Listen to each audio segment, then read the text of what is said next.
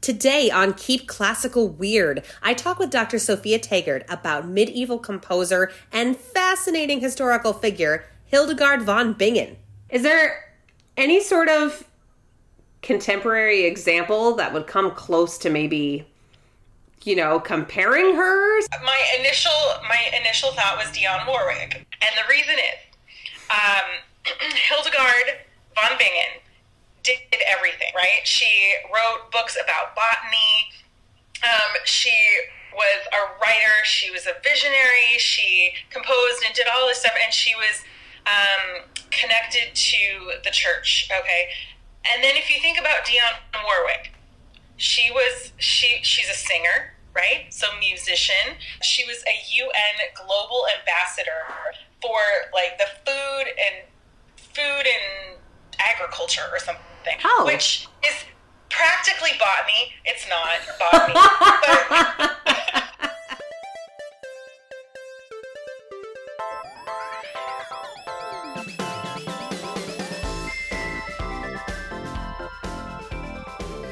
Welcome, friends, to the very first episode of Keep Classical Weird.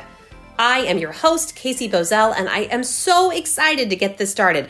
So we're going to dive right in. Seeing as how it's our first episode, I thought I would start with one of the first people you learn about when you open up a music history textbook. As we'll talk about today, she was really unique in a variety of ways. Her name was Hildegard von Bingen.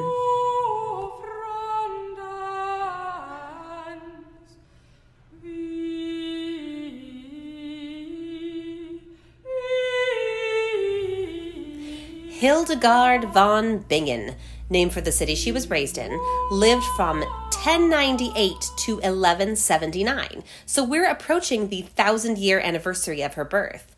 She's known not only for her contribution to classical music, but also for being involved and interested in a variety of topics. Her resume lists her as a nun, a composer, a mystic, a writer, and a philosopher. Politicians of that era sought her guidance. She was sainted by the Catholic Church. She experienced visions deemed to be prophetic, and she achieved fame and notoriety in the Middle Ages as a woman. I knew I would want to dive into this with someone who is not only well-versed in early music, but just excited in general about this fascinating person. And this won't be the last episode where I dive in deep with a historical figure, so I went about securing a resident music historian for Keep Classical Weird. I am fortunate that Dr. Taggart is a good friend of mine, and she graciously agreed to jump on the phone to discuss us some Hildegard. The story is that she got tithed to the church because she was the 10th child, right? So 10% of your earnings goes to the church, therefore 10 children, you send one of them to the church. She was German speaking and is from an area in Germany that I honestly don't remember because she then became Hildegard of Bingen, which is where she was located. She is famous because she was a composer, a nun, a mystic, a botanist, a writer, a theologian. She was kind of a Renaissance woman before the Renaissance hit. That's amazing. What can you maybe describe what a mystic is for us? She was known for having visions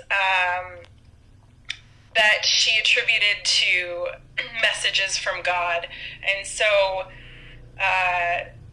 she just had a very spiritual side to her, and she wrote down these visions.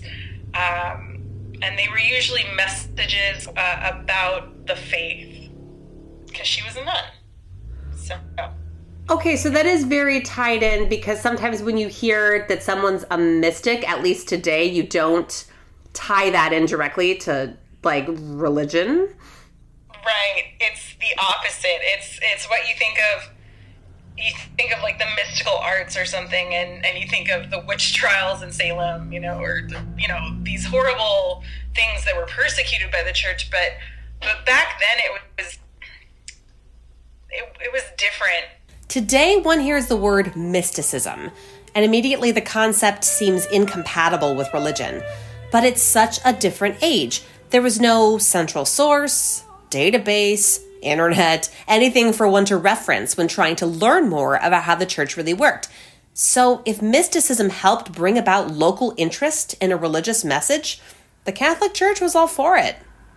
There were all these different places in Europe, and the church couldn't take control of each one and say, no, what you're saying is not right. It didn't have that far-reaching hold that it can now. So if someone kind of popped up and was known as a mystic, and they were a nun and writing music, and they were getting these visions from God, they became kind of like a local hero. And so the church coming in later isn't going to say, no, that's all, bull honky. So it's kind of a different way of looking at it. When the information is so quick to be heard about, people can, squelch it. But at a time where maybe her reputation preceded her for a long time, the church isn't going to view that as a threat and think, oh, she's dabbling in bad things, So do you think the church actually viewed it as like, oh, she's someone that we should kind of lift up and use to spread our message, rather than say, oh, you're saying it wrong? Yeah, exactly. And in fact, she was known for having a really good relationship with a lot of the church leaders, which was a rare thing in general at that time, but more so because she was a woman. I don't really understand how it happened, but all of the things that she did should have freaked the church out. But for some reason, the church just felt like she was a good voice for the church, maybe, or a good person to spread the message, the doxology. I don't know. She's a baffling person to me, which I think she might have been a mystic herself, but I think just her place in history also creates a sense of mysticism. Wow. Yeah. So is there evidence to suggest that she was like really popular in Bingen, I guess? Yeah. Yes. Well, because she established a convent there. She grew up in the church, and she started composing at a young age and writing at a young age. And so she asked if she could take the women and instead of staying at that monastery, like, go start a new one. And her higher up said, no, you can't do that. So she decided to like ask the guy above her, or the guy above that guy. She just was like, oh, well, you're not letting me do what I want, so I'm going to just ask your boss. And so so they gave her permission to start this new convent. And so she was definitely a higher up person, and people respected her. And I think it's because she was well known in the area. She had been growing up in the area forever. And she even traveled around and like gave public talks, which is also super rare for women. She's just she was just one of those people that seemed to not be hindered by the fact that she was unfortunately a woman. Classical music aside, Hildegard is historically fascinating, but her music, her actual compositions, are some of the most recorded in history. So I asked Dr. Taggart about her specific contributions to classical music. She's actually one of the people that I always put on my music history tests, where I ask the students, who was she and why was she important? And there's multiple answers for all of that, right? But the two things that I think make her incredibly important is, number one, is the fact that she was a woman composer. At a time where the people who were composing were generally monks, living in monasteries, and they were just writing chant. So the fact that she was breaking into this male-dominated field says a lot, not just in music, but in other areas as well. And then the other thing that I think is really important, and I think it's related to the fact that she's a woman in a male-dominated field, is that she started taking ownership of what she was writing. Up until that point, the monks would write music and they wouldn't put their name to it. It was anonymous because they were transcribing stuff coming from God.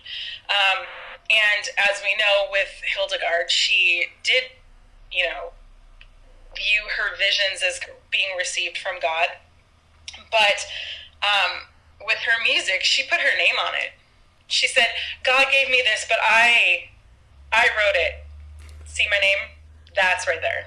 That seems different. That seems so radically different.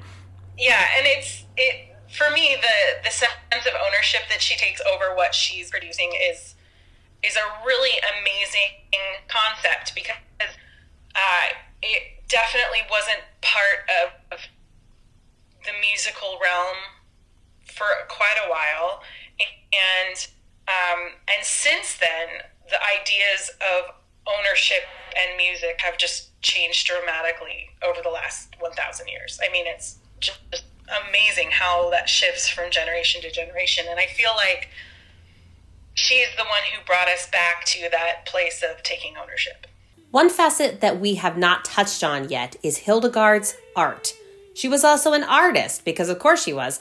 And with a modern perspective, there's something very particular about it. I'm a migraine sufferer. Do you suffer Me too. from... Are you? Okay. Hey. Yeah. Do you get the aura, the visual aura? Yeah. Okay, so have you seen this art that she's created? Mm-hmm. Where it appears that she's labeled it that this is a vision of angels, but there's a lot of indications in the art to say like, oh, she was actually having a migraine at the time. Yeah. Everything I've seen so far of her, it looks exactly like what I get when I get the aura, the migraines with the auras, and I find that so fascinating, because me growing up in the 20th century and now we're in the 21st century. When I first started getting my migraines, of course I'm going to immediately say, oh, migraine, because we know that's what it is. And, then you look it up on the internet and it's like, oh, yes, you have a migraine. And so, of course, I'm looking at it from an informed perspective and having outside information help me decipher what is going on.